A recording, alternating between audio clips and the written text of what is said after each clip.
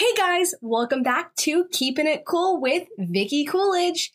Today, I'm going to do something a little bit different. Back in the spring semester of college, I had to do a project for audio production where I interviewed my friend Audrey and told a story that she had in her life. It's really interesting and I wanted to show it to you guys. It's a little bit shorter than my typical podcast, but it's really good and I can't wait for you to hear Audrey's story.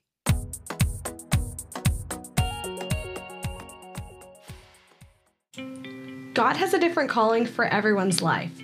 I sat down with Audrey and she told me about her experience growing up in Turkey.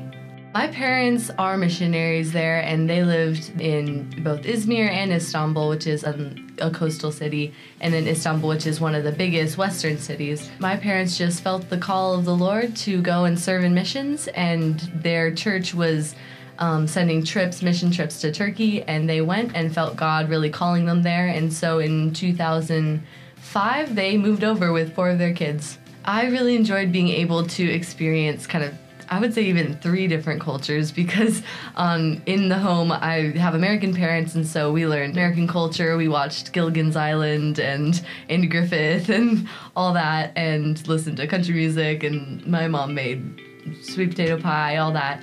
And then when I went to school, I went to an international school, so it was actually 40% American and 60% Korean. So that was more of an international culture. I have so many Asian, Korean friends, and that was kind of a mix of international cultures because they lived in Turkey, but they weren't Turkish, and neither was many of the people that were in the school, so we kind of connected on not being Turkish but living in Turkey, so that was really interesting. And then thirdly, I got to be a part of the Turkish culture with Turkish friends and family and see their culture. Because I was raised American and spoke English and all that, it was really funny to interact with local people, Turkish kids and all that, and it was really funny to see what they thought of America and kind of either say yes or no to their assumptions about America. So one story I have was a really funny instance where me and my family and team were going to this hotel, and we were having a holiday. It was during the summer. I needed to go downstairs, so I was in the elevator, and this Turkish family got on the elevator with me. As soon as the Turkish family got on the elevator, they started talking to each other in Turkish, saying, "She doesn't look Turkish. Where do you think she's from? I think she's German. No, she must be American. Speak to her in English. I bet she knows English." And they were all speaking in Turkish, thinking I couldn't understand. So the little boy of the family, he must have been 10 or 11, he came up to me and he said, "Hello, my name is Umut. What is your name?" And I said, "Merhaba, benim adım Audrey, senin adın ne?" Merhaba, which is hello.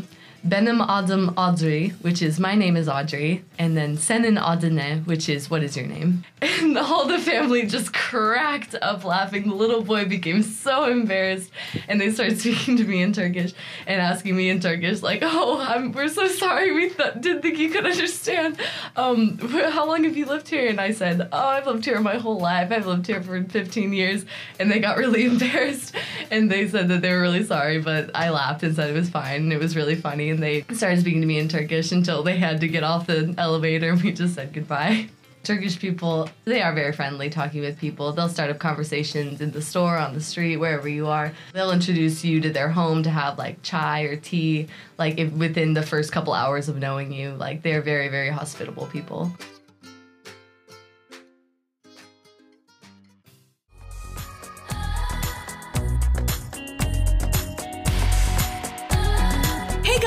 Thanks for listening to a slightly shorter version of Keeping It Cool with Vicky Coolidge. I'll see you guys next time.